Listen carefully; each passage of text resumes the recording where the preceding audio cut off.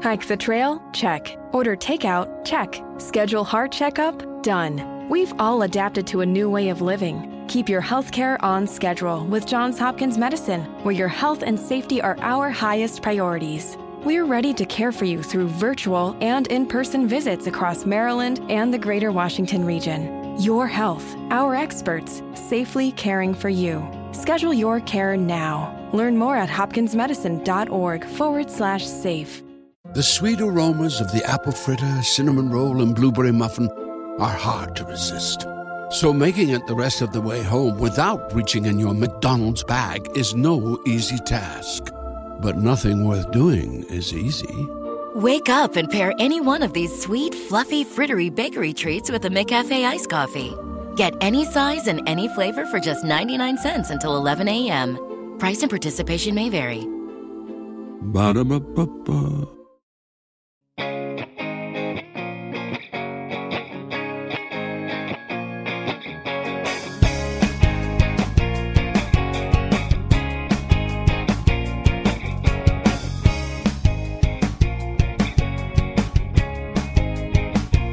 Welcome to another edition of Two Up Front, presented by Sports Radio America. I'm Baxter Colburn. And this is Simon Provan. Welcome to another edition. We are excited. We're actually in the studio this week, Simon. Well, whatever the studio actually is. It's an ever-changing studio. I feel like we just need to be sponsored, like a remote studio sponsor, because one week we're at MKE Barron's Tailgate, another week we're at my house, another week we're at our actual studio.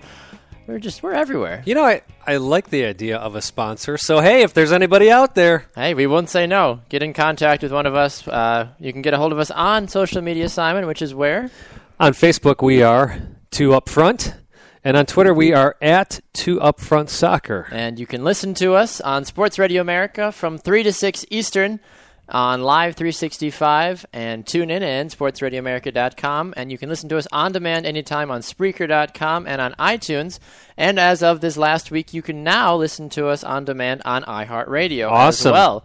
So, and just to clarify on the sports radio deal, yes. It doesn't mean we're actually talking for 3 hours straight. No. But what's great about it is it means that usually our show runs an hour, hour and a half. So within that 3 hour time period, you have an opportunity to hear the show twice or three times, depending on how long we actually go. Yes, and then the way they do it, too, is they actually put the show on random as well. So if you tune into Sports Radio America anytime during the rest of the week when we're not actually supposed to schedule to be on, you might run into the show or a past episode as well, depending on what we're doing. So for this episode as well, we are actually broadcasting live on Periscope as well. So hi to all the Periscope viewers out there as well. Periscope. If you are listening to the show and feel like commenting on anything we're talking about, Periscope is going to be the best way to do it. You can go to our Twitter feed, like Simon said, at Two Up Front Soccer, and you can find the link to watch us and listen to us on Periscope as well. So if you're there, we say hey. If you're not, we don't mind as well. But you can go back and watch the video too anytime you want. It'll be on our Periscope profile. So enough with all the housekeeping, enough with all the fun stuff. We love, obviously, spreading our name and talking about everything that is the business side of things. But Simon, obviously it is time to talk about the whatever you want to call it, the drama, my goodness, and the excitement if you're a non-biased soccer fan, that is the 2015 CONCACAF Gold Cup.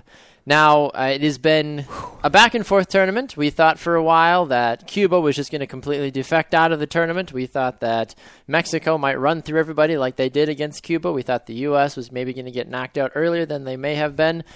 And then even teams like TNT and Jamaica were like, oh, maybe these guys might do well. And then there's the ever-changing Canada who can't seem to do well. Oh, they can't. Changing or not changing. I think that's part of the problem is they want to change, but they're not. I like Canada. I think they've got a bunch of really good young players, but it just never pans out for them. And another tournament without scoring a goal. Yeah. Another Gold Cup. You can't win a tournament without scoring goals. But the semifinals have taken place. One game is in the books. The other one is going on right now. We'll keep you updated on that. That is Mexico and Panama. Still scoreless. However, a Panamanian player has been red-carded still in the Luis first half. Tejada, one of their better players. I believe he's a midfielder, if I remember right. He is. Yep, he is a midfielder for them. So he is out. They are going into halftime right now. No goals to be said. And, of course, we don't have video of this because it's on Fox Sports 2. What? Oh my gosh! No wonder. I didn't want to watch it anyway. Gosh. Well, I would have loved to watch it after the controversy from the Mexico-Costa Rica game. Absolutely. You know, who knows? Maybe Mexico would be there anyways, but I'd like to jump into that right now if we can, just to catch up a little bit here on the Gold Cup action that we saw with Mexico-Costa Rica. It was an evenly played game, and perhaps one of the most unjust endings to a game that I have seen in a long time. We saw CONCACAF rear its ugly head into this. You know, you can say, there's another conspiracy theorist. When it happens tournament after tournament, I'm sorry, it's not a conspiracy anymore. Absolutely it's a fact. Not. You call, and it was, here's the crazy thing about it. It wasn't the head ref that made the call against Roy Miller, the Costa Rican marking back. Mm-hmm. It was an American assistant referee, or as we say, the linesman. He was paid off. It's mind-boggling because you watch this play. Peralta's already jumping. Roy Miller's just running with him. So you see his arm kind of go along the hip of Peralta, but he doesn't shove him or anything. And that's what they call for a PK in the 120th minute, basically the stoppage time. To me, it was one of the most ridiculous calls I've seen in a long time.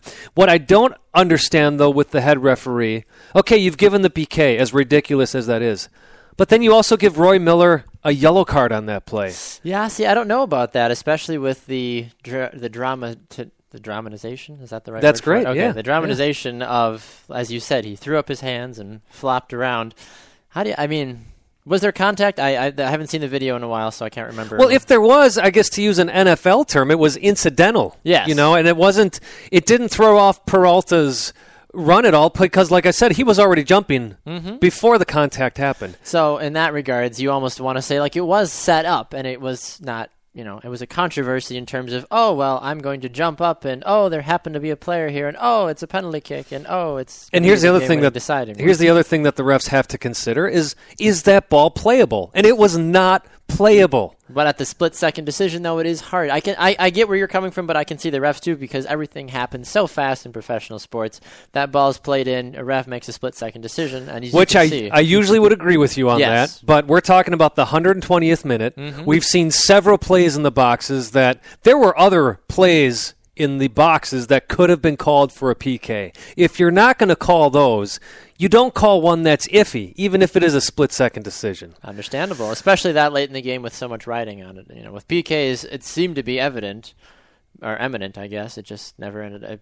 The Mexicans had a different idea. Yeah, and I'm not the biggest fan of the PK shootout, but quite honestly, I think that would have been the most just way to end that game. Absolutely, instead of a controversial ending the way it was. And we heard from the Costa Rican head coach after the game doing his best to be as professional about it. So props to him. Mm-hmm. Props to him for being able to keep it together and not rip CONCACAF, not rip Mexico, not rip Peralta. He kept it together. He said, I don't remember all his comments, but it was basically it happened. We need, we're very happy that we were able to come this far, this, that, and the other, the normal, things you say to motivate your team. But I'm sure that there was foul words mentioned in the locker room, among staffers of Costa Rica, but you hate to see Costa Rica go out like that because they have done such a great job since the World Cup of asserting themselves and saying, hey, look, there are 3 good teams in CONCACAF.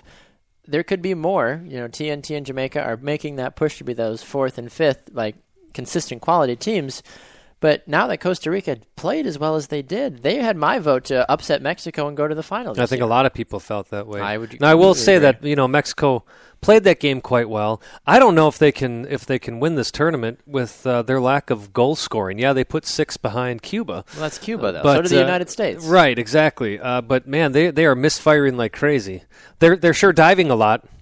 Hey, it paid off for them. It did. But it's a well-placed dive, Simon, can change a game. It sure can. Speaking of Trinidad, though, that was a heartbreaker for me to see them lose to Panama. Now, Panama is a decent side, but Trinidad and Tobago, they, to me, were the most fun team to watch in this tournament. Absolutely. And for them to be in the lead during their penalty kick shootout with Panama and to end up losing that on some, again, poorly placed shots, that was Boy, that was a heartbreaker for me to watch. No, I completely agree with you on that one. It's unfortunate to be able to exit that way. Penalty kicks are never fun. But now that Panama is now down, like we said, against Mexico, they are down to 10 men. We'll see now if they're heroics from their game against TNT are able to carry them now through to the final.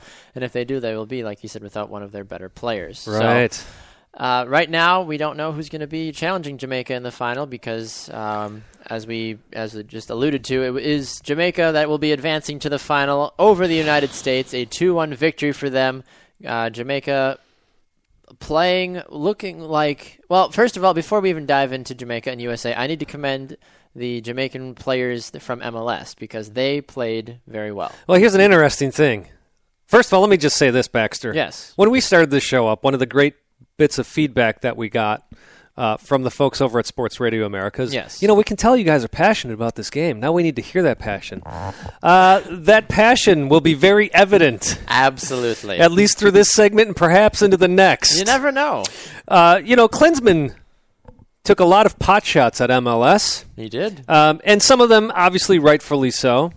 But Jurgen, who scored the game-winning goal tonight against you? I think that was a guy from Major League Soccer. It sure was. Barnes, who plays for the Houston Dynamo. Giles Barnes. What a shot he had. And the first goal came from a Major League Soccer player from who? Oh, Darren Maddox from the Vancouver Whitecaps. So Way there to you be, are. Darren. There Way you to are. be. 2-1. And by the way, there were 2 players from the Bundesliga playing for the U.S. in the back 4. Timmy Chandler. Chandler was not. It was Fabian Johnson. Did Timmy Chandler not start tonight? He did not start. What? It was Brad Evans, Alvarado. Oh, again. Quality. John Brooks, and then Fabian. I'm never sure how you actually say it. Let's call him Fabi. There we go, Fabi. So you had Brooks and Fabian there from the Bundesliga. Now, I'm not going to sit there and say that those guys shouldn't be playing. The only one, I will continue to say it, Alvarado, he needs to stop wearing the U.S. shirt. He does not belong back there. Well, he's stuck with us, though, because he's cap tied. So, I mean, I get that. I get what you're saying. That. Yeah. But we've got plenty of other send him off to players. somebody else. You got plenty of other players that can play. Matt Beasler. The Gold Cup. Here's the thing about that I have with Klinsmann, Baxter. Yes. Is that... You have a lot of things with Oh, man. This is not the time to experiment. This is not the time to season players. No. We talked about this before. This is just... And I don't think Klinsmann gets this. The Gold Cup is just as big as the European Championship. Absolutely. This is not when you give a player time to develop. No. The senior national team, we expect results. Anything else before this level, yes, it's development. But when they get here, it is about the results, and only the results. You don't keep a guy in there like Alvarado, who was burned on 2 goals before this. He was terrible on marking on Jamaica's first goal again. Jonathan Brooks was also terrible tonight. But you have this player constantly starting. And the thing is, Klinsmann keeps putting in all these different starting lineups. He keeps changing the formation over and over and over. You're putting players in there that perhaps haven't played enough together, so you can't build that chemistry. But what I truly don't get is the players you keep in there are the ones who don't deserve to be in there. Like Alvarado, and I would have to say Kyle Beckerman. Oh, horrible tonight. I do not agree with Kyle Beckerman being on this team, and it's difficult for me because I will preface this by saying I didn't get to watch the game tonight. Not only did my internet fail me, but I also had other pre-existing things. I was able to listen to a bit of the first half, so I did hear the first goal, and from what I was hearing from the commentators, it just sounded like Jamaica was just applying an onslaught of chances. I'll tell you what, it was 20 minutes of the U.S. Jamaica scored that goal. Yes. The U.S. looked shell-shocked. I heard up until the first goal, then I had to get out of the car and go to my meetings and everything. And I thought the U.S., the way that they were pressing, the way I kept hearing Aaron Johansson having a really good chance, him missing that one. And I'm like, oh, the U.S. should wrap this up. I'll go to my meeting. I'll come back out. Everything will be great. We're going to move on to the finals. Yahoo, go USA. And then I get a notification halfway through a meeting that the U.S. is down 2-0 at halftime. I'm like, what just happened? What happened in those other 15 minutes while I was not in the car? I was being the good guy. I was taking notes throughout the whole game. Oh, look at you. So proud. I talk about the U.S. was maintaining control of the midfield, which was a big key to the game, but Jamaica was staying with it. And here's my interesting note, though. Great to see these CONCACAF teams improving. The U.S., Mexico, and Costa Rica must improve as well. Absolutely. Otherwise, they're going to start going backwards. And I feel like what scares me is that's what I saw during this game. You think that the United States is declining. So if you had to rank your top, let's say, 5 teams in CONCACAF right now, where would you put the United States? I'd probably put them at number 3. Okay. Behind, is it go Mexico, Costa Rica, or Costa Rica, Mexico? No, I don't even think Mexico's the best in the region anymore. Is it Jamaica or Panama? I think because the World Cup performance, perhaps you can say Costa Rica. Okay. But I think Jamaica and Panama are in there and Trinidad as well. Absolutely. You know, if World Cup qualifying started tomorrow, yes, and it was the final 6, it was the Hex, I'd be worried out of my mind. Absolutely. I don't feel like the United States would be able to make it out, honestly, especially if we took this squad to qualifying. Here's the deal. You have Johansson playing as a lone striker. And we talked about this last week, how I don't think you can play anybody else as the lone striker except for Altidore. And I have not been a fan of Altidore lately. But my point is that if you've been a fan of Altidore, I have not been. No, I'm saying you have been in the past. In the past, I have been. Sure, when he was scoring goals for the U.S., he wasn't scoring goals for Sunderland, but he was scoring goals for the U.S. Okay. But when you don't have him, you can't play a lone striker. You have to play, as we talked about, 2 up front, or at least have that withdrawn forward. Klinsmann puts Dempsey back in midfield again this game, rather than using him as that withdrawn forward. And we see what happens. They don't get as many shots as they should. What was really odd tonight is the U.S. was trying to work balls in, and when they finally get by the 18, they're trying to make crosses that are only waist high, so Jamaica was always there. Well, the United States outshot Jamaica 20-8. But a lot of those shots... But the U.S. also put 10 shots off target. Right. Well, and here's the thing, too, is you saw Early Thompson, the goalkeeper for Jamaica, couldn't handle a single ball. No, not so at all. I don't understand why at halftime Klinsmann doesn't say, let's pepper the heck out of him and make sure there's always somebody there to follow through. Or maybe he did, and we saw that with the Bradley goal. Bradley was there to put away the ball that came back. But you got to do that the rest of the half. One of the things I said is that if the U.S. doesn't score within 10 minutes, this is Jamaica's game. The U.S. needed to keep pressing and pressing and pressing, and they weren't doing it. They played such a predictable game. Oh, boy, I'm hot here, Baxter. The U.S. played such a predictable game tonight. I'm just letting it go, man. It's fine. So what we see from the U.S. is they work the ball up the middle, they play it to the sides, and they send it across almost every single time. You got to mix it up. You got to get in there and take advantage of their goalkeeper not being able to handle that ball. You know, make a run up the middle and crack a shot. And if you see that somebody like Beckerman can't put up with Jamaica's speed, who's one of the fastest players on the team? DeAndre Yedlin, perhaps? Maybe, yeah. And then you wait until the 77th minute to put him in? I don't understand why he didn't start. That's what bothers me, is that why is DeAndre Yedlin not the type of player that's not getting consistent starting time? You have Joe Corona, for gosh sakes. Joe Corona, I would have taken Joe Corona over Bedoya. I would have taken over Beckerman. DeMarcus Beasley, for gosh sakes, I would have even taken him. Alan Gordon, okay, sure, he saw the field a little bit. Great. You know, he didn't do very well. Graham Zusi, well, he doesn't really need to be on the team right now. I almost feel like he put Gordon in too early. Because we saw Gordon trying to play with his feet, and boof, that's Gordon ugly. Doesn't play with his feet. That is ugly. It's kind of like Abby Wambach sometimes. I'd say Abby Wambach's decent with her feet, but Alan Gordon with his feet, no. No, it doesn't happen. Again, I don't want to take away from Jamaica's performance. No. They played It's hard a fantastic not to. It's hard game. as U.S. fans to sit here and obviously commend a team, but you have to. Jamaica played solid soccer. They made the most out of their chances, and thus made the U.S. pay accordingly. Now, I am a little... maybe I just didn't look hard enough at the roster when it came out. I didn't realize that Tim Ream was on the roster. Yes, he's on the roster as well. But did he play? I don't know if I think he maybe saw a couple minutes, if anything. Why does Tim Ream continue? I mean, that can be a whole other topic, but my basic question is, why does Tim Ream continue to get called up if he doesn't see the field? And why doesn't he see the field? I mean, he's been player of the year by the Bolton Wanderers fans 2 years running now. He must be doing something right in the championship. They're still a Premier League team, right? They're a championship team. But even still, that's good soccer. That is good soccer. I have no problem at all with that soccer that's being played in First and Second Division England. And I'll tell you, the reason I'm so hot is you hear all this talk from Klinsmann. You know, hey, congratulations, you beat Germany in a friendly. You beat Netherlands in a friendly. And with Bobby Wood. And all these fans out here who say, well, you know, we can't let him go. He's won these great games against these top teams. It doesn't matter until it's actual games that matter. That's when you should be experimenting. That's when you should be bringing on your young guys and say, hey, I don't care if it's the B team for Germany or the B team for the Netherlands. Go out there, run, play against the best, probably the best players you're ever going to play against as a young player. Go out there, get your experience, and then Klinsmann can take a healthy look at his roster and say, okay, this guy played well in my friendlies, this guy played well in my friendlies. All right, hey, let's go. You're going to all be on the Gold Cup roster, and we're actually going to try to put forth a valiant effort and not suck.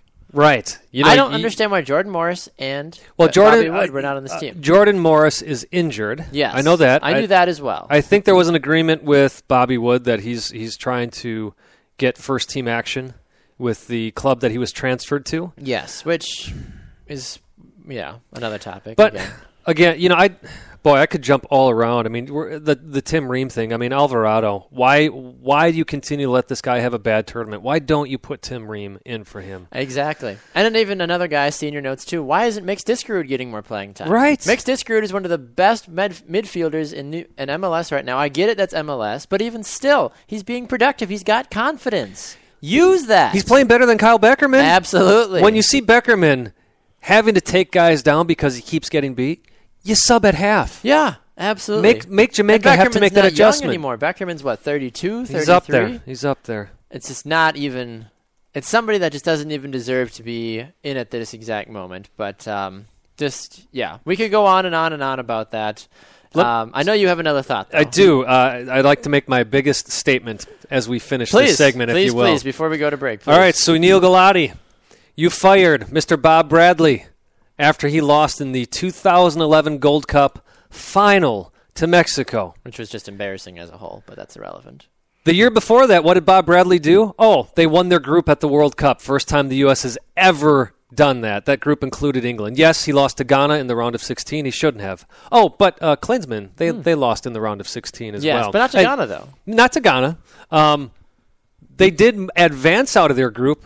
Indeed. With help from Portugal and Ghana because of that result, right? Yes. So we see Bob Bradley's team move on by winning the group. Bob Bradley loses in the Gold Cup final. That's what Sunil Gulati used as, this is why we need to get rid of Bob Bradley. All I'm saying is, Gulati, you set the precedent. Jurgen Klinsmann just lost in a semifinal to a Caribbean team that they have not lost to since the 1950s. Or something, 4 decades. No, 60, 70, whatever. It doesn't matter. It's been 40 years since the U.S. has lost to a Caribbean team on home soil. Absolutely ridiculous. So if your criteria is that if you don't win the Gold Cup, you're fired, I'd like to see Klinsmann gone. Absolutely. Fire Klinsmann. No, bring on Jason Kreis. Bring on Jason Kreis. Jay Heaps. I think we should bring back Bruce Arena. I would be fine with Bruce Arena. At this point, I would be. I am not. Klinsmann has this eternal thing about experimenting with his lineups. We saw that in the World Cup. Stop it. You don't see the top teams do that. They find a roster and then they stick with it. That's why the German machine has been so successful. That's why Andre Pirlo, for gosh sakes, is still part of the Italian national team because he has been good and consistent, and he's been on that team for years. And now people will say, hey, Klinsmann was responsible for the resurrection of Germany. I disagree. I don't think so. There was a book written in which it was pointed out that Lowe was the actual technician behind all of that. And I think we're seeing that. Right. Yes, absolutely. So I wouldn't mind Klinsmann as a technical director. Sure. I think that's what his calling is. I don't think you need to get rid of him, no. But to have him as the U.S. men's national team coach at the senior level, I'm not buying it anymore. He should be gone. I agree. The precedent has been set, Mr. Gulati. Follow through. Do it. Landon Donovan, submit your resume. Just saying. I'd be fine with Landon Donovan. Anybody else have a problem with that? Get rid of Jurgen Klinsmann and slap it to him and make the biggest statement of all by hiring Landon Donovan. I want to see Kreis in there. Or Jason Kreis. I'd be fine with Jason Kreis. I mean, he Kreis. took an RSL team that was in – this was probably before your time. Probably. Took an RSL team that was in total disarray, and look what he did. He made them a powerhouse. That's true. And now look at them, now that he's gone. Disarray again. So because Kyle Beckerman's in the midfield, that's why. That's right. And they just traded Alvaro Salvarillo They did, to DC. Talk about that. A lot more fun stuff to get to. We're going to continue on with the excitement. This is Two Up Front, presented by Sports Radio America. Don't go anywhere.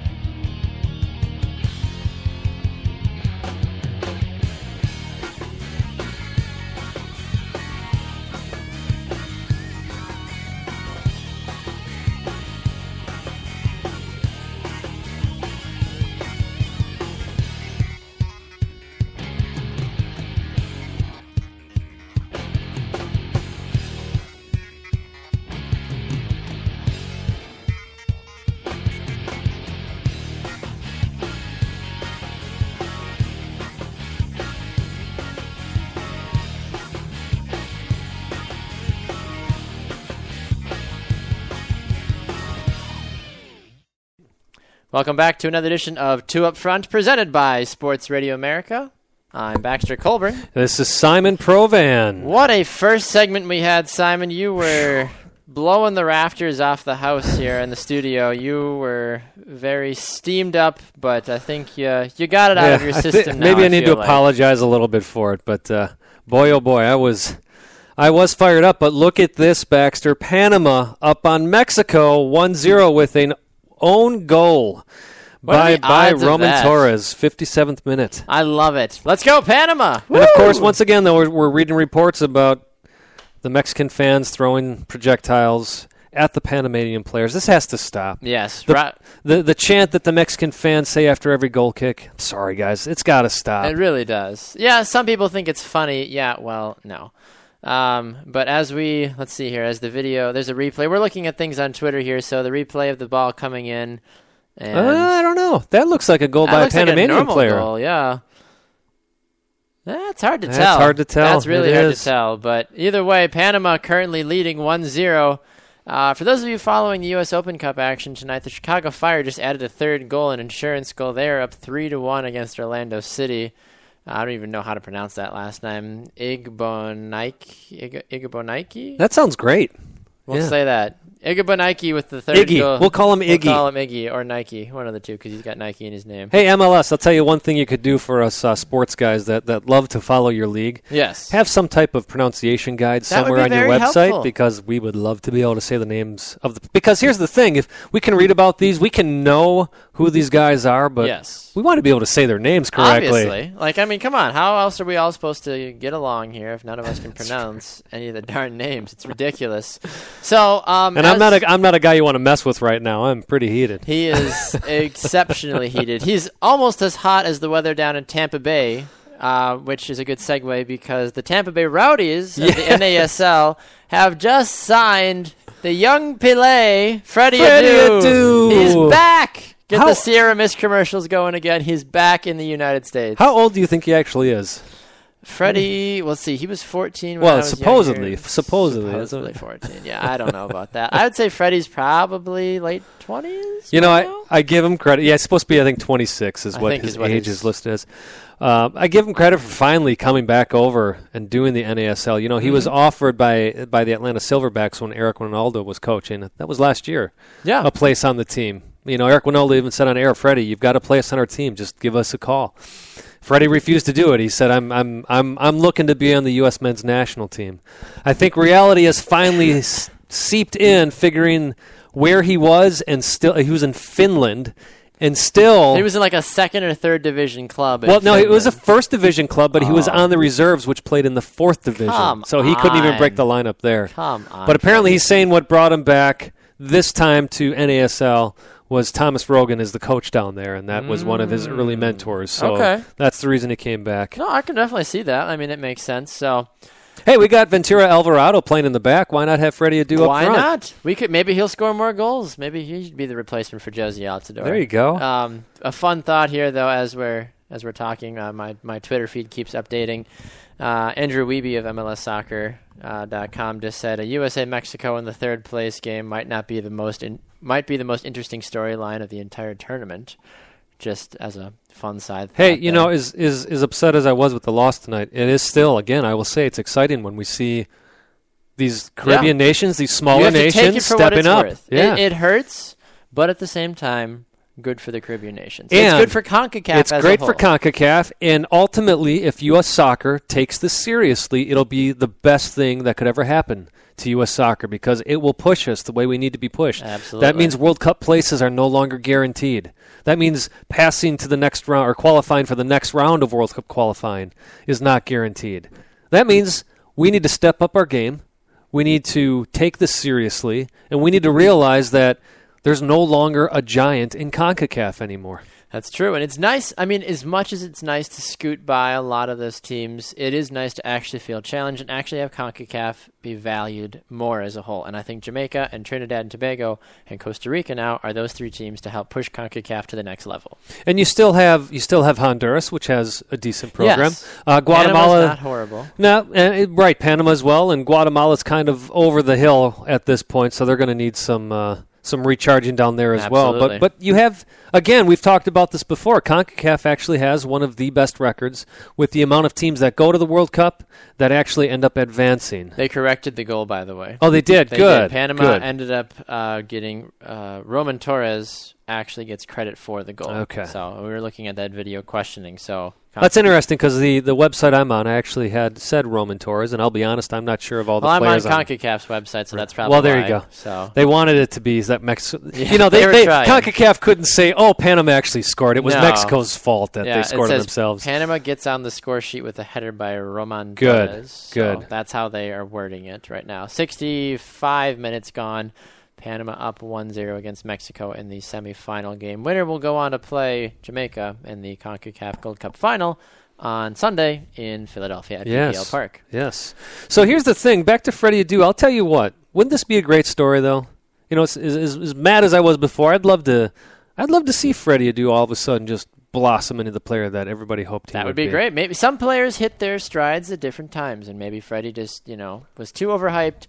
I think I don't remember the article I was reading, but there was something mentioned about Freddie Adu, him saying the reason he feel like he didn't produce as well so early is because he had so much added pressure on him because of the label of, the next Pelé, all those things. That's a lot of pressure on a supposed 14 to 16-year-old kid. Sure. Even if he was 16 years old, 17 years old, that's still a lot of pressure. And Peter Novak, who was the head coach of DC United at the time. Ah, Peter. What's he up to these days? I have no idea. I miss Peter Novak. But I'll say I did not agree with how he handled the management of Freddie Adu. He seemed so set on making sure Freddie understood his place that he almost acted like the dad that was too hard on his kid. Ah, that's a fine line. It is. At that point there were still Jose Mourinho was interested in Freddie Adu at that time. Mm-hmm. There were a number of Premier League clubs who were interested in him, and you kind of wonder, okay, would the same thing had happened had he gone over to England, had he gone to Spain and played on a reserve team there for a while, or even one of their youth academy teams for a while? MLS was so desperate for attention at that point that it was a big coup that they got Freddie's signature. But I do agree with Freddie that it wasn't handled correctly. Now, that being said, Freddie, after he transferred over to Spain and then was loaned out and then loaned out and then loaned out. He couldn't keep the same place for more than 5 minutes, I swear. And the personal problem with him was that he would not allow himself to accept reality. And to me, that was where it all started. Yes. He couldn't accept the fact that he wasn't as good as he was hyped up to be. Absolutely. So now, a player that is as hyped up as he seems to be, though, switching topics, is Didier Drogba, the Ivory Coast legend, arguably the best player to ever wear the orange of Ivory Coast. Absolutely. He has been credited with resolving a civil war in the Ivory Coast. Yes. How? Because he didn't want to get involved in politics at all, but he finally made a statement to his country of, we need to stop this. Interesting. And that was, I believe that was around the 2010 World Cup. I believe. I'd have to go back and look at that, but I know that sounds about he's been right credited because to that. he was getting a lot of international press just around the 2010 World Cup with all the promotions for the World Cup, but also just as a whole. So that would make sense. That would be the time when it was happened. So, but the rumors are, Simon, I feel like every year or every 2 years, kind of like Carlos Tevez, there's always that random rumor of whether Didier Drogba is coming to Major League Soccer. The current rumor is that he's going to the Chicago Fire, or as the Montreal Impact think, he's going to Montreal. It's amazing, isn't it? Baxter, I have this feeling that the Fire are once again going to get raked over. You know, they were in the running for Jermaine Jones. Yes. And then sorry about that. Not sorry. And then the league decided, well, we'll just do a random, I'm doing air quotes right now, draw. And, oh, look at that. New England won his rights. Thank you. And now we're seeing that, Garber comes out and says we're going to have total transparency. We see the Fire in almost the same type of thing, that they're the first ones to have put in a claim for Drogba, and now the Impact are the ones who, Joey Saputo, the owner, has decided to reach out to Drogba, and they're chatting. So just a tad. I also heard that Drogba only wanted to play for the Red Bulls. Well, according to his statement recently, was he wants to play for Montreal. Oh, he doesn't want to play for Chicago? Yeah. No. Oh. Why would you not go to Chicago? You'd have at least a sliver kind of a chance to be a good team. Yeah, right. And Chicago's a nice city. Why do you want to go to Montreal? Chicago is a nice city. It's beautiful. They had a decent stadium down there. Yeah, it needs some upgrades already, but part of the problem is Bridgeview is just so far away from downtown. Mm-hmm. But that again, the newer MLS fans may say, man, but that was so stupid for them to build it out there. But I'll tell you what, at that point in time, I think that was only the third stadium that was built, and Bridgeview, the city of Bridgeview, paid for the entire thing. Really? I mean, and unfortunately, it's also almost bankrupt, that town. But if you're a young professional sports team and you have somebody saying, "Yeah, we'll build you a 18,000 seat absolutely," stadium, you're not going to say no to that. No, I don't care how good or bad your team is. You take that money and go. That is fantastic. Yeah, so we'll see what happens. We'll see if he actually comes, and we'll see which team he actually signs with. It's true. It's absolutely true. It'd be great if he did go to Chicago or Montreal and help build up some of the smaller programs, I guess, as it were. Sure. They're not as well established. I mean, why not have him go to Columbus? I think Columbus would have fun with him. Didier Drogba with Columbus with Kai Kamara? Oh, my goodness. That would be fun. That would be a lot of fun. That'd be entertaining, I'll tell you that. Absolutely. I would pay to go watch that. We'll see what happens, though, with that. Obviously, MLS rumors, always ever-changing. You never know exactly. Another thing that has been in the news recently in terms of signings, though, for Portland, they have secured the services of a new player, an older DP, though, Simon, an Argentinian player. His name escapes me. Milano. No, actually, no. He's not older. He's only 22. Oh. He's only 22 years old. He was old. older for some reason. Because it seems all the DPs these days are over 35. Lucas Milano. Yeah, he actually, Diego Valeri and him, I should say Milano played in Argentina for the same club that Diego Valeri came from. So this is Portland's fifth Argentine that they have signed. I'm sensing a pattern. Yes, but I love the fact that they went out there and got this 22-year-old. And I will say, as much as people are saying that the TAM, the targeted allocation money, the new mechanism that the league came up with was to help LA and Orlando, I can see that, but it's actually these teams with DPs that are signed on a smaller contract. It's actually going to help those teams out, and we see this with Portland. They were able to buy down Adi's contract, so he's no longer a DP. He's still getting paid the same. Absolutely. But the allocation money, the TAM that they used on Adi brought him underneath the DP. Interesting. Okay. So Portland was able to sign this young 22-year-old. Good for them. Going against the grain of the old man DP, 22-year-old Milano. Good for them. They deserve that. And we'll see. What position does he play? He's a striker, which Portland needs. Okay. Gives them some depth now. I don't know much about this guy, obviously. I think anybody who says they religiously follow the Argentine League is probably kidding themselves. Everybody knows Boca Juniors, and that's about it. Maybe River Plate. That's about it, at the most. But I've watched this guy's highlight reel, and it's pretty fantastic. Now, it is a highlight reel. Yes. But nevertheless, he's got some moves. The fact that he's still able to score goals and produce a highlight reel says the fact that he is doing well from where he's coming from. Unfortunately, though, so we'll see what happens with Portland as we continue to scoot through our MLS news section right now before we get into our power rankings and predictions in our next segment. A bit of unfortunate news coming from the S team up in the Cascadia region. I'll say Seattle today because it's bad news. It is bad news. It's nothing that you ever hope for. I'll let you share the news. Well, the news that has come out recently is that very well-known midfielder Marco Papa was unfortunately arrested for a DUI, possibly needing to enter the substance abuse program, depending on what the league investigation comes out to be. I'm glad that Major League Soccer has been able to kind of get their act together and say, hey, we're not going to stand for this, not like the NFL or NBA or even MLB for that sake, where they're, you had a DUI. Nah, you're fine. Right. Here's a small fine. Exactly. Pay us to say we did something. But they're actually going to MLS is going to do a lot more background research to figure out what exactly is going on with this. You can complain a lot about MLS. You can complain a lot about their weird financial rules that they have. Yes. But I'll tell you what, I give the league much kudos because they've always been resilient when it comes to substance abuse. When the whole steroid scandal started with baseball, steroids were not a thing in soccer.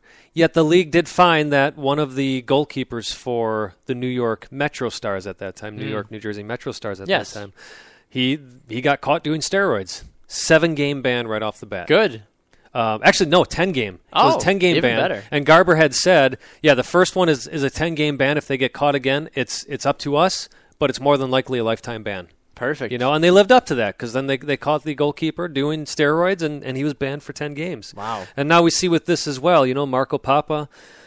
Understandably, Seattle. I should never say understandably when it comes to DUI. Absolutely but what that understandably was going to be connected to me saying that he's having a tough time. Guatemala drops out of the Gold Cup unceremoniously. Seattle's not been doing well. No, probably having a bad night and made a very poor decision to get behind the wheel after drinking. But yeah, so the league wants to look into this and see if this is a deeper cause. Apparently, I don't know how they would know this, but there's some suspicions that this is not an unusual thing for him. Yes, interesting. Yeah, but I guess losing to Colorado 1-0 would do that to you as well. I would drive most people to drink. Yeah. But in all seriousness, no, I'm glad that Major League Soccer is taking the right approach to hopefully relieve this issue. Hopefully, if Papa does have issues, they can go and hopefully help him get the needed help that he does to make him better. And it's, for the fans of Seattle, this is, of course, another tough thing. They've had a lot of players out. I mean, Dempsey's out on Gold Cup leave. Martins has been injured. Now Papa's gone, and the team has not been doing well. So that's the honest truth about it. It is. That's the absolute honest truth. For you Seattle fans from this Timbers guy, my heart does go out to you a bit. And Marco Papa, I hope you get things straightened out. Absolutely. Well, we're going to straighten something up between us. It is our 50-50 segment time. An interesting topic. Last week we talked about the All-Star Game when we were broadcasting from the MKE Barons tailgate at Miller Park. And we were happy to see. It was a lot of fun out there. That was great. So thanks again, Barons, for having us out there, and James Moran. Absolutely. But we're happy to see with the All-Star picks that Giovinco is on there, Kai Kamara. Chris Tierney for the New England Revolution. For those of you watching on Periscope, I'm wearing my New England Revolution shirt. And let me point out, too, I'm still wearing the colors, all right? So I'm not jumping off, folks. I'm still a U.S. fan. He's got the U.S. the U.S. shirt on. I was a bit surprised when I opened the door. I was like, all right, wearing the U.S. shirt, give him a small clap for that. So, but we still support our teams through thick and thin. Especially, I have to as a Revolution fan. We did finally get a victory though against NYCFC. Yes. We'll talk about that in the next segment. But this week, Simon, what are we talking about for our 50-50 segment? Well, we are talking about the CONCACAF Gold Cup to link this up to the first segment. Seems fitting. Yeah. Should CONCACAF continue playing the Gold Cup in so many different cities? Okay. They used to not do that. The first Gold Cup, of course, it was very poorly attended, but it was all in L.A. And sorry, 1 second there. We were in L.A. That was L.A. I was at the Rose Bowl and the L.A. Coliseum. That was it. And then that was 1991, which the U.S. shocked CONCACAF and won. Wow. And then 93, I think that was played in Dallas and Mexico City, something like that. It was just a couple of cities. Interesting. This third edition was the only one in which at least one of the games was played outside of the U.S., the 2015. This was only the third time that was up in Canada this year. But anyways, so at some point, I believe it was the 2007 Gold Cup, if I'm remembering this correctly. I'm trying to put my old man hat on again. That was when CONCACAF said, we could probably make a lot more money by having every single round not every round, but every doubleheader in a different city. So they started going to 13 different cities. I did not count to see how many there were this year, but that's what we're debating. Should the Gold Cup be in so many different cities, or should it be more centrally located, or not centrally located, but at least be more in one place? All right. So we will have 45 seconds on the clock for each of us. The way it works is we each take one side of the argument. Okay, sorry. I thought there was a second goal that was scored, but maybe So last week we're distracted by fans coming up to us. Now we're distracted by We're trying to keep track of the Panama game, but see, it was weird because on CONCACAF's update, there was a second goal, but now it's gone. Is that right? Maybe it was called back. It might have been. Boy, it'd be nice if this game was actually on an actual channel that we could just tune in and watch. Like Fox Sports 1 maybe. Or just, Fox or ABC or CBS. It was kind of amazing that the first game, the U.S.-Jamaica game, was not on Fox itself. Yeah. After all the Women's World Cup stuff. Right. I was really happy, by the way, on a side note, that 90% of the tournament was on Fox. All the U.S. games awesome. except for one was on Fox, which is very well done. And who'd have guessed it? The numbers for viewership were up. Just like they have been on Fox Sports 1 with the Gold Cup. That's amazing what happens when you put it on a normal television station for everyone to watch. You know what's a bummer? Boy, we haven't even gotten to our 50-50 We haven't yet. It's fine. I predicted the U.S. women would not win the World Cup. They win the World Cup. So last show I went out on a limb and said, okay, you know what? U.S. is going to win the Gold Cup. And that's what happens. The moral of the story is I will never predict a U.S. team winning a tournament ever again. I'll never take you to Vegas because I just need you to not, you know, you'll bet $1 and win $1 million, basically, is what it'll end up happening to be. Got it. Okay, as long as I got the system figured out. But I think we're ready for again, for real, though, with the 50-50 segment. So for those of you that have short-term memory loss like myself, we'll go through again and say we're debating on whether or not CONCACAF should continue with playing the Gold Cup in so many different cities around North America. All right, so 45 seconds on the clock. Who's going first? I went first last week. I will go first. So Simon's up first this week. Ready, and go. Once again, I talked about this way back when about how CONCACAF needs to take off the training wheels. I realize it's a financial gain to have this in so many different cities. At the same time, it's too much travel. It's too many stadiums. Michael Bradley came out and said, and I mean this in a heartfelt way, that this tournament is ridiculous, meaning the amount of travel, the amount of cities they play in, the way that the fields are basically almost all temporary. I think it's time to go back. The tournament is popular enough, and actually maybe more popular, to have cities bid for this. Not single cities, but perhaps regions. You know, Milwaukee, Chicago, a Midwest region, a Pacific Northwest region. Maybe Mexico or Canada wants to bid for it. Maybe the Caribbean gets together. So I think it's time that forget about the money, forget about the commercialization, because it'll be there anyways. Time's up for Simon. All right, so a good argument from him. Quick check here, the scores to 1-0 Panama. All right, sorry, continue. That's right, 80th minute, by the way. 80th minute, Panama holding on. We'll see. 10-man Panama. The game has been paused. The referee was giving an official warning. Okay, sorry, continue. All right, Baxter. Well, I said no, it shouldn't continue in so many different cities. So I'm interested to hear what you have to say. All right. Shall we go? Yes, please. Tweet. All right, well, obviously my opinion is yes. I think they should continue to have it in multiple cities, but they need to tweak it just a little bit. I feel like for some of the group games, if you're going to have all the nations, I feel like you need to play in some sort of a location where all the countries involved are going to be able to have fans travel to the games.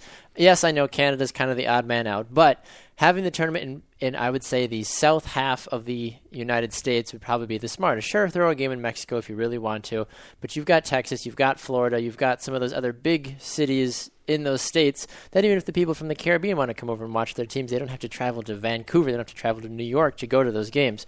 Keep doing it in multiple cities, but my recommendation is do it more so in the south.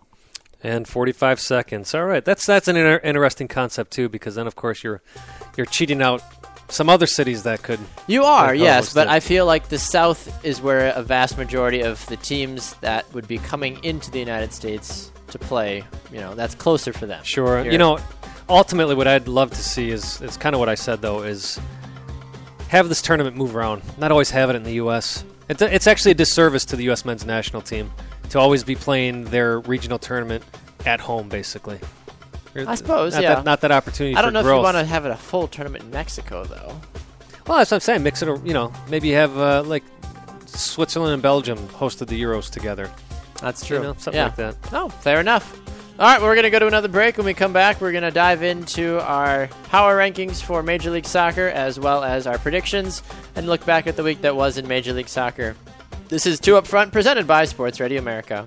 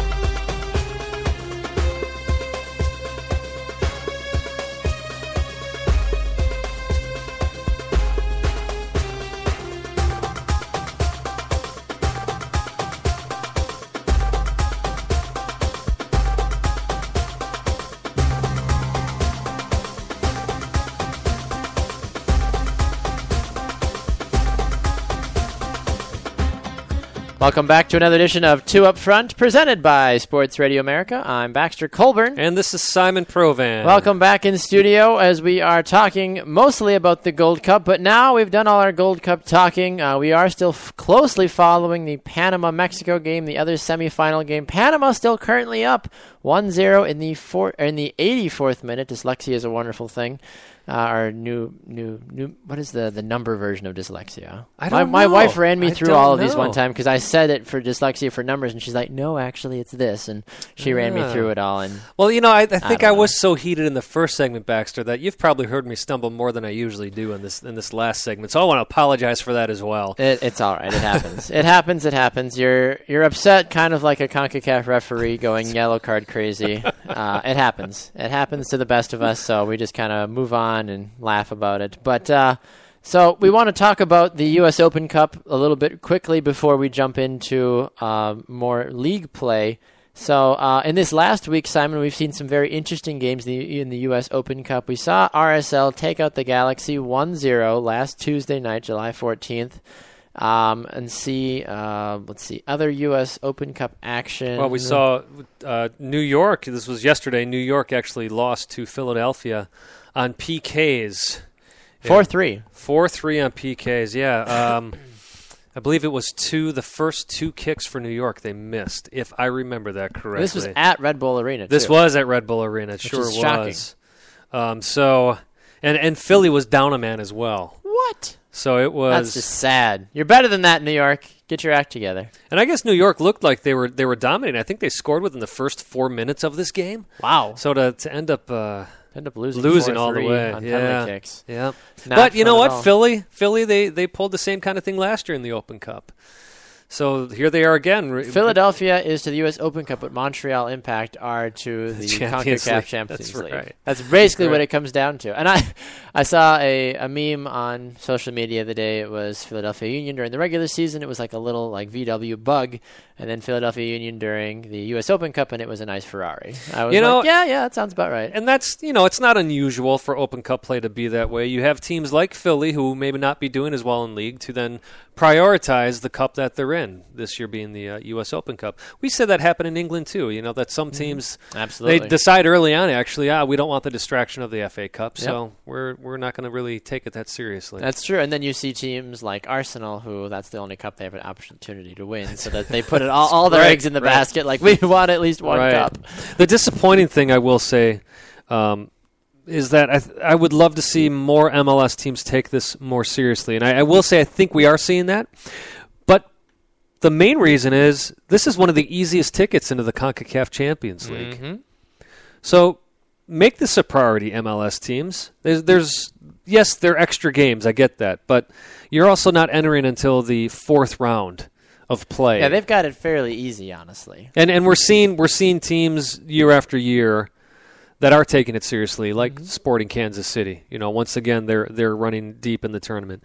Philadelphia Union. We did see LA lose to RSL, which, again, I'm not surprised about because Galaxy is usually one of those teams. I mean, last year, Bruce Arena didn't even travel to North Carolina when they played the Railhawks. I was going to say, you mentioned that, I feel like, a few episodes ago when we were talking about the U.S. Open Cup early stages. And you're like, well, Bruce Arena didn't even travel. But the man that continues to be lights out for Sporting Kansas City is Dom Dwyer. Yeah, I mean, the man keeps scoring goals. He scored this week as well in league play. So Sporting has had a nice run of play here. Absolutely. So we'll see. The Chicago Fire also getting a victory, 3-1. That game just wrapping up tonight. They beat Orlando City. So not bad from Orlando City in their first Open Cup as a Major League Soccer team, making it relatively far. But they lose 3-1 to the Chicago Fire. So Chicago will take on Philadelphia in the next round, and we will see what becomes of that game. Early prediction: Union and Fire in that game. How do you feel about it? Let's see. It's hard for me to pick the Fire with the way they're playing right now. But I'll tell you what, I'm going to pick Chicago for this one. Chicago over Philly, and then the other side of it, you have RSL and Sporting Kansas City. That'll be a fun game, but Sporting Kansas City, you can't deny how well they're playing. Sporting Kansas City has my vote. I've got Sporting with you, and I'm actually going to go one more step and say that Sporting's going to win this whole thing. Will they go for the treble this year? Oh, they have an opportunity to do so. They do. very much do. They do. They are not first in the league, but they are taking the proper steps to become first in the league. They're just a few shots out, I feel like. Well, and I think it's really, I mean, they've got games in hand as well. They do. If we're looking at the standings. Because of U.S. Open Cup play. Right. And, you know, the games in hand thing, hey, it didn't work out for Seattle the past couple of years. That was always their big thing is, well, we've got games in hand, but then they would tend to go on a 7-game winless streak. Yeah. Well, see, Sporting has only played 18 games this year. They're tied for second fewest games that have been played. Montreal's the only team that has played fewer games with 17 games as a whole. But Sporting sitting at 5th overall. But with 33 points. And we're looking at Supporter Shield. We see FC Dallas and DC United tied at 35. FC Dallas has 2 games in hand. But if Sporting were to win their next 2 games, well, now they're top of the Supporter Shield table. And we haven't found out the result of this yet, but there was a handball in the box by Roman Torres in the penalty area. The referee the referee gives a penalty for Panama and Mexico. The game has been paused. The referee shows a yellow card to Adolfo Macedo. So this might be taking a very drastic turn of events shortly here. Apologies for stepping away from MLS, but this is kind of a big deal. This is a big deal. So it'd be great to see this game happening and unfolding live in front of us, but instead we have to rely on the CONCACAF website and Twitter, which is actually sometimes more reliable. Right. Let's see here. Mexico fans pelt the Panamanian bench with beer. A Panama player throws a field board back. Another threw back a cup. Insanity. Penalty for El Tre in the 89th minute. No update on whether nothing has been. This is Atlanta's fault. People on Twitter are just not happy at all with Atlanta as a whole. Oh, we see somebody posting that there's no way that was a PK, though. So, hey, once again, CONCACAF. Somebody just posted, I hate CONCACAF. Sorry, I really don't think it's a penalty. Very ugly scene down the Georgia Dome and the fallout of the penalty call. Everyone should be ashamed. Ugly in Atlanta. Are we going to take this penalty kick anytime soon here? Like, just Twitter itself is just not happy, especially when it comes to Mexico as a whole and these calls that are being made. CONCACAF, people are saying, if I'm Panama, I'd be upset, is a nicer way to say it. Herrera, Mexican players pleading with their fans to stop throwing projectiles onto the field. No. Mexico should not accept this penalty. Well, you can't accept it or not. Quietly looking for stadium exits if this game gets out of hand.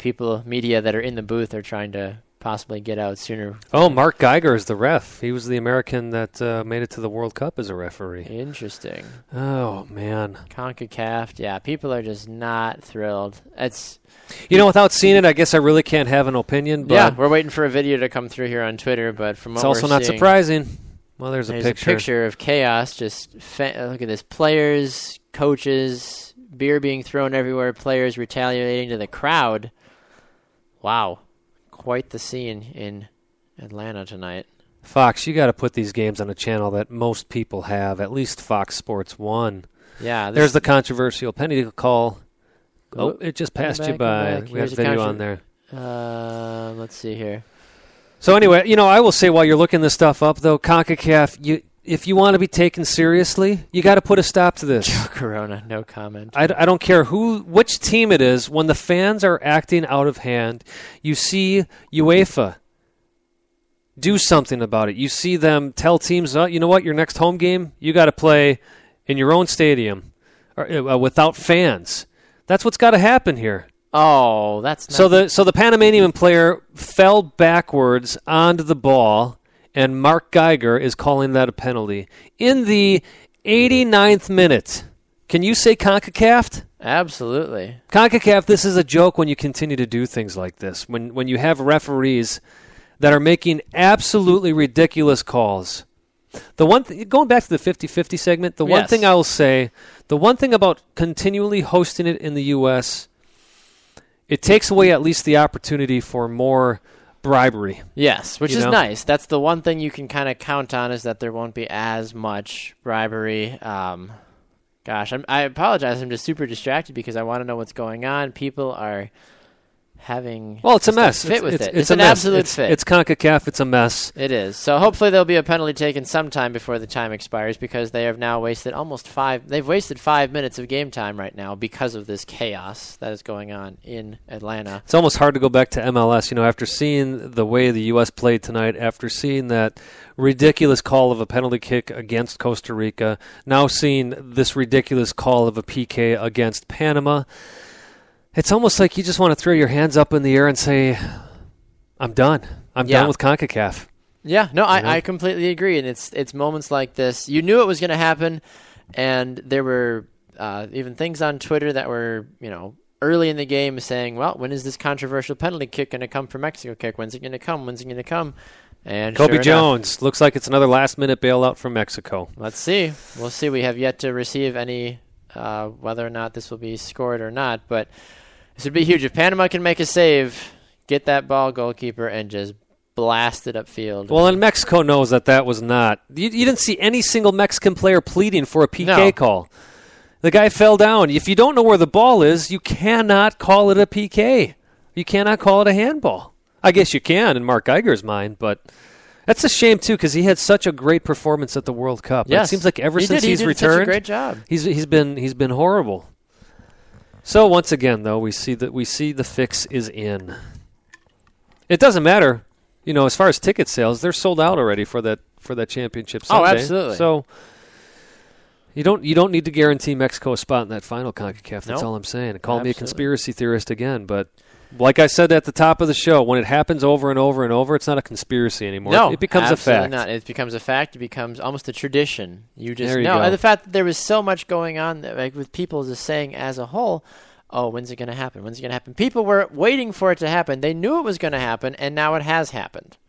So Mexico getting a controversial call, waiting to still see if this PK will ever be taken. Twitter is enraged right now. Apparently, the Mexican commentators are urging that whoever's taking the PK to please miss in the name of fair play. The Mexican commentators are saying that. Wow.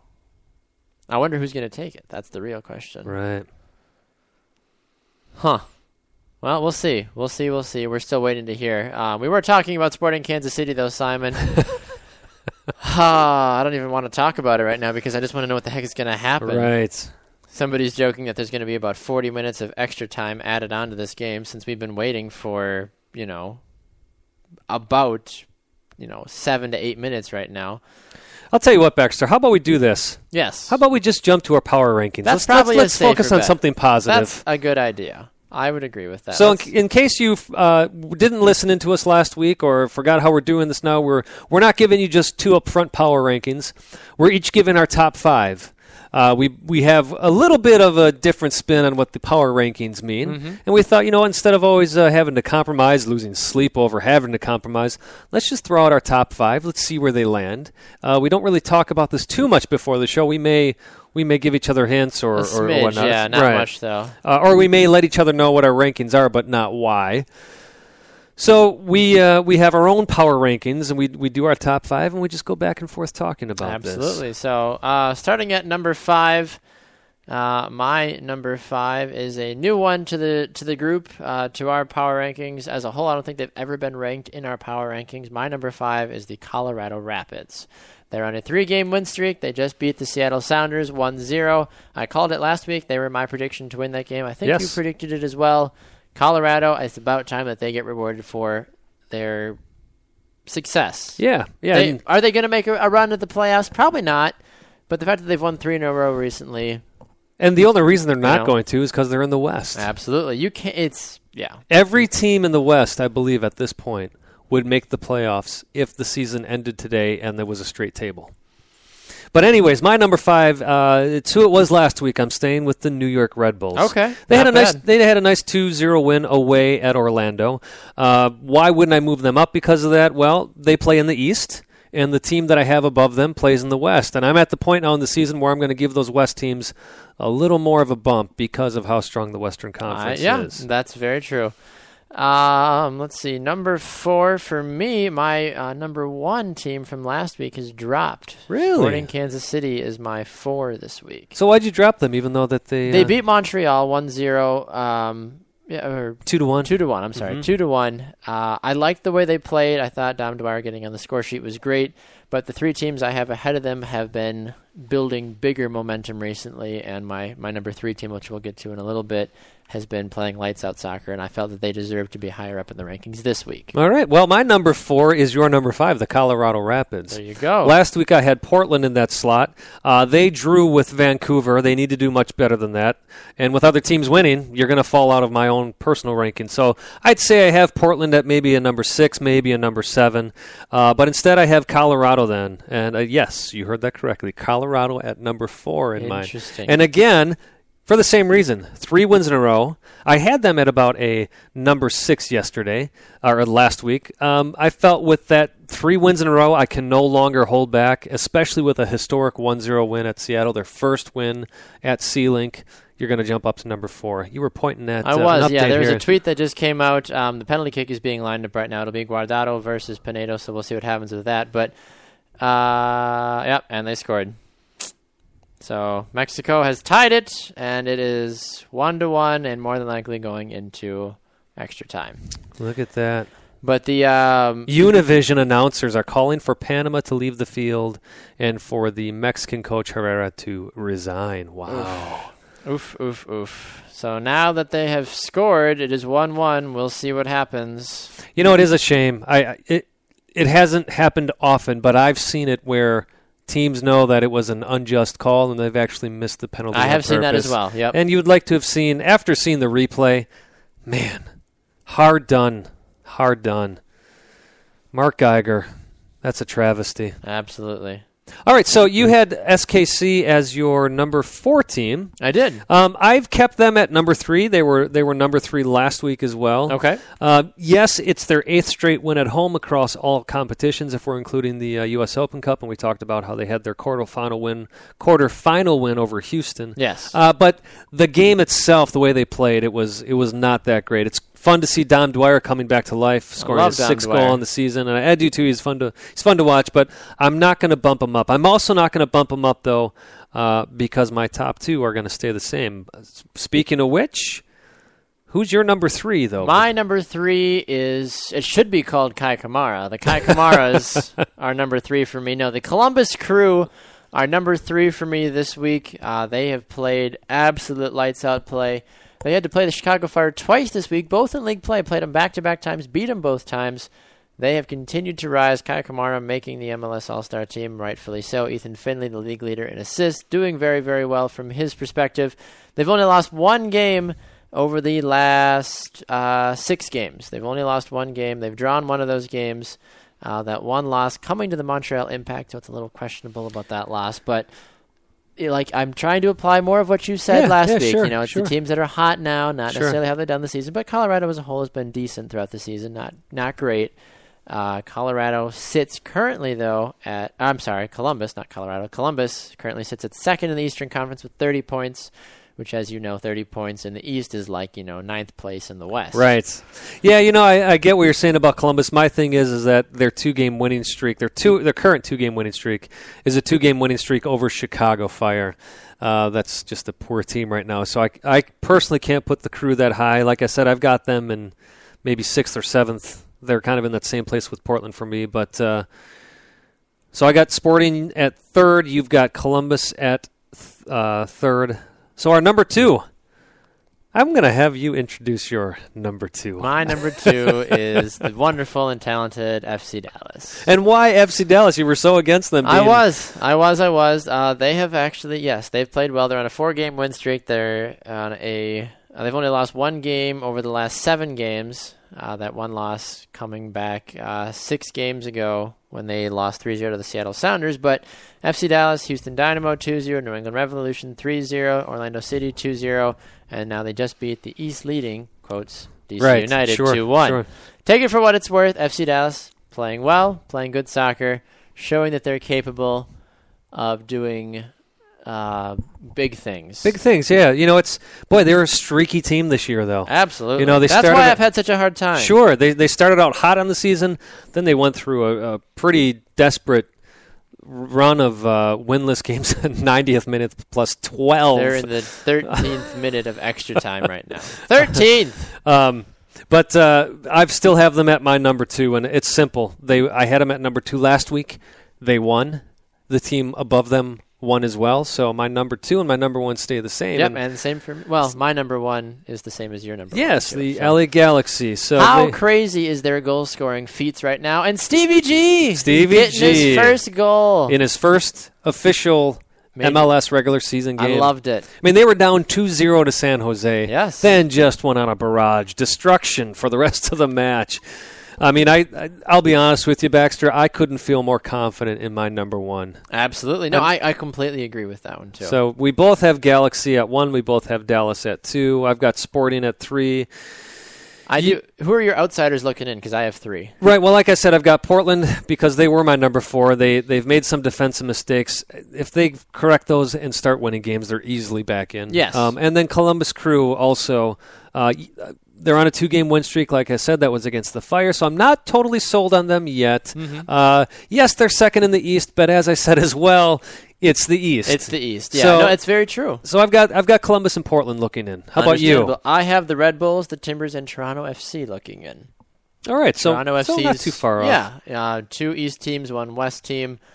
I think that Toronto has started to play relatively good. Yes, Toronto has only won 2 games out of their last 6, but those 2 draws they had was a 0-0 against DC United. They lost 4-0 to the Galaxy. Then they went 4-4 against NYCFC, and then a 2-1 victory against a rising Philadelphia Union. Yeah, I can definitely see them being on the outside looking in for sure. Absolutely. So the second half of Panama-Mexico has finally come to a close.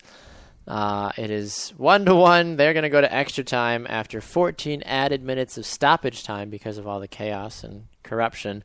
So as they go to the end of their game, we are going to go to a break. And when we come back, we will have much more to offer for you. This is 2 Up Front, presented by Sports Radio America.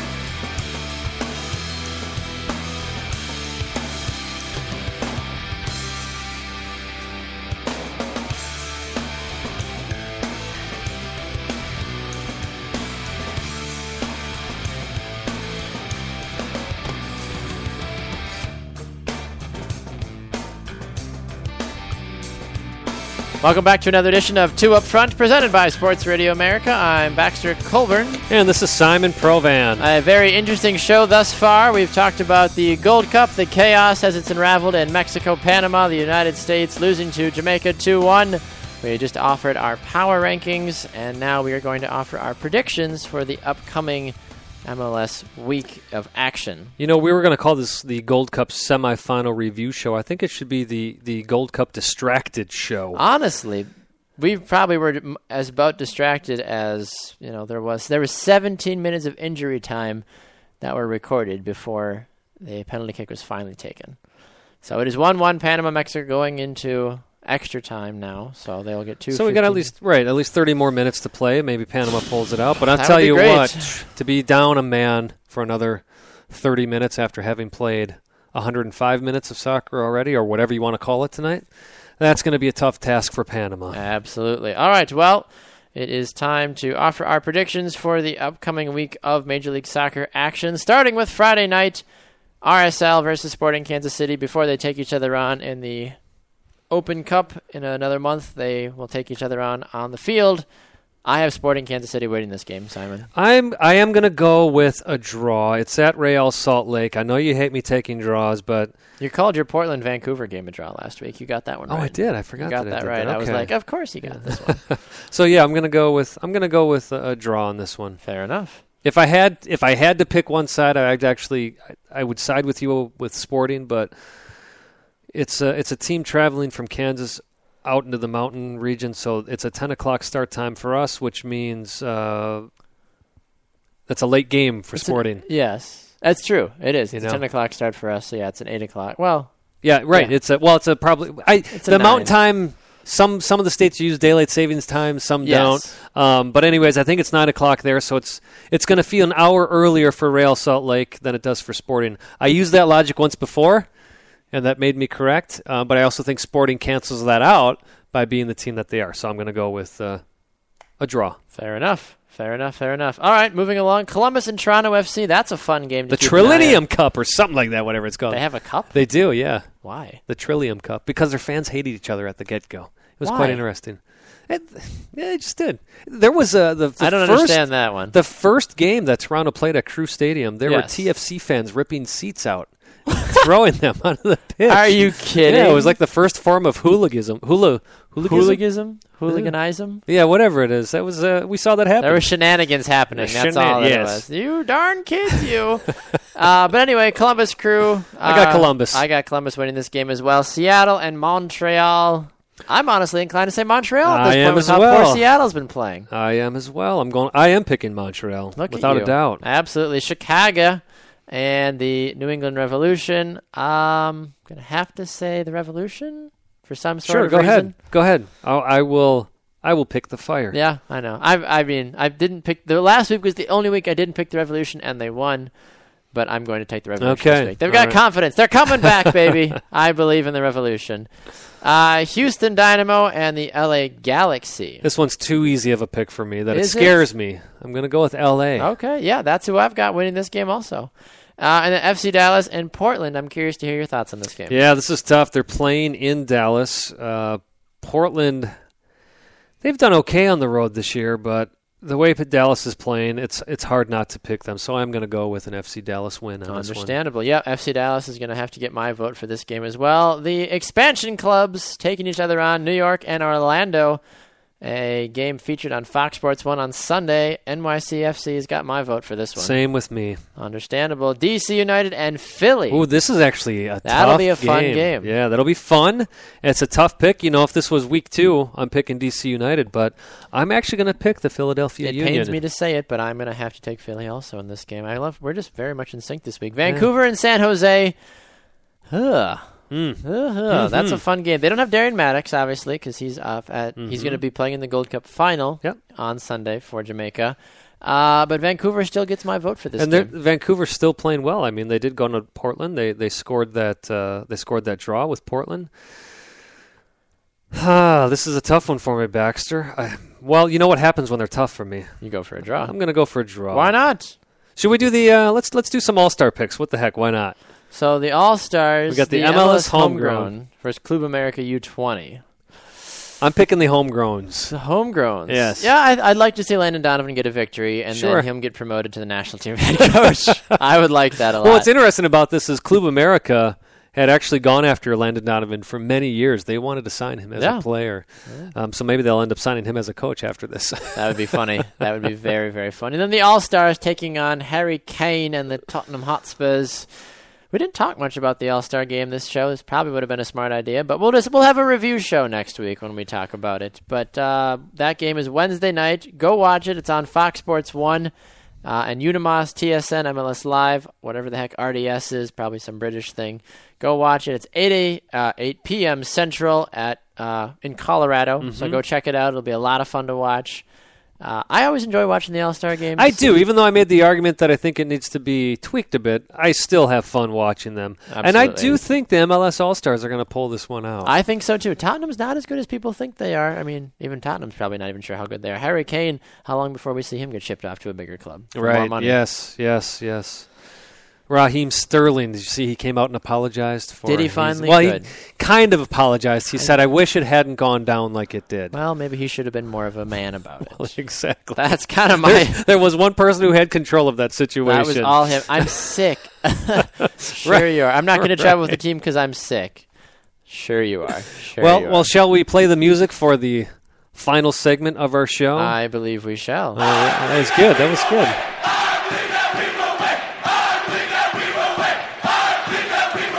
All right, for those of you that don't know, that means it is time for our I Believe segment. And the way that works is Simon and I both make an I Believe claim about something in the soccer world. For an example, we would use something like, I believe that the new Nike soccer balls will be the best soccer ball ever. That's a horrible example, but you get the general concept. I actually really like the Gold Cup balls. I love them. I think the Premier League is going to be using some version of them because these are Nike's new balls. Yes. So Premier League, La Liga, and I think Serie A will all have different versions of that ball. Awesome. So we'll see. I may be able to get my hands on one. What? By the way, yes, I'll let you know want if one. I do. Can we get like a 2 up front logo on the ball? Oh, that'd be sweet. Let's do an official 2 up front logo Nike soccer ball. That would be the dream right there. That'd be living the dream. Absolutely. So, Simon, what would your I Believe segment be? Oh, it pains me to say this, but I'm going to be honest with you. There's been a lot of Americans, more and more Americans, jumping on the U.S. soccer bandwagon. Yes. What a great bandwagon to jump onto. Woo! But if CONCACAF keeps up this junk with the Gold Cup, with the refereeing, with handing teams, Mexico especially, these last-minute bailouts, you're going to lose these American soccer fans. Mm-hmm. Absolutely. You're going to lose them, and I'd hate to see that. Find it. You know, one thing we talked about during the break was at least when the U.S. lost against Jamaica, they lost. Exactly. The referee did get, and that was a great game as far as the referee was concerned. You didn't notice the ref, and that's how it's supposed to be. But it seems like every single Gold Cup, there is so much controversy, and we did see that in the Gold Cup in which Canada should have beaten the U.S. I'll even say that, but the U.S. was handed a favor there. Agreed.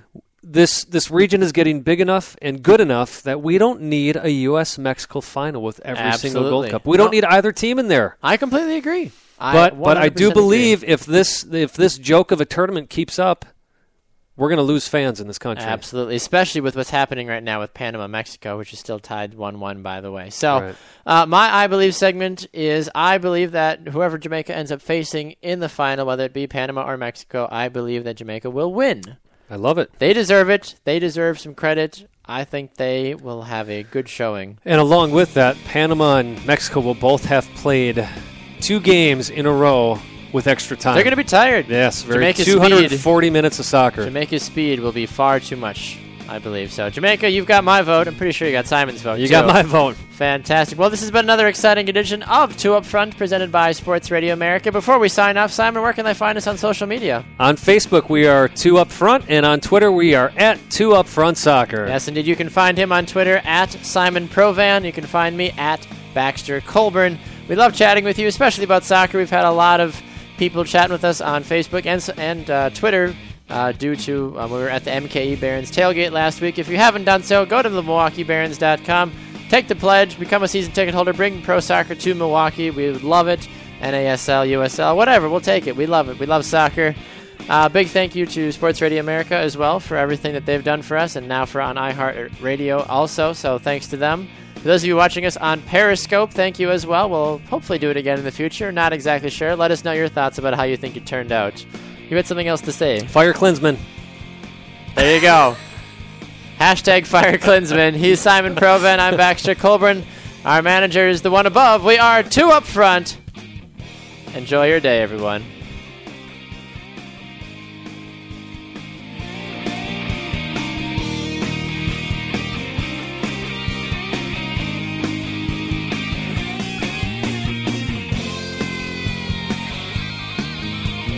Whether you're having a not moving off the couch while you watch the game kind of day, or a no time between conference calls kind of day, it can still be a delicious Dunkin' kind of day. And with Dunkin' now available on DoorDash, it's easier than ever to get your faves brought right to your door. So if you're looking for coffees, donuts, and breakfast sandwiches in the morning, craving some afternoon snack and bacon, or in need of Dunkin' refreshers for a PM pick-me-up, we've got you covered. Order now and get your faves brought to your door through Grubhub, Uber Eats, and DoorDash. Price and participation may vary. Exclusions apply. America runs on Dunkin'. El nuevo Crispy Chicken Sandwich de McDonald's es crujiente, tiernito, jugoso. Es pollo en la McDonald's. Un mordisco y ¡wow!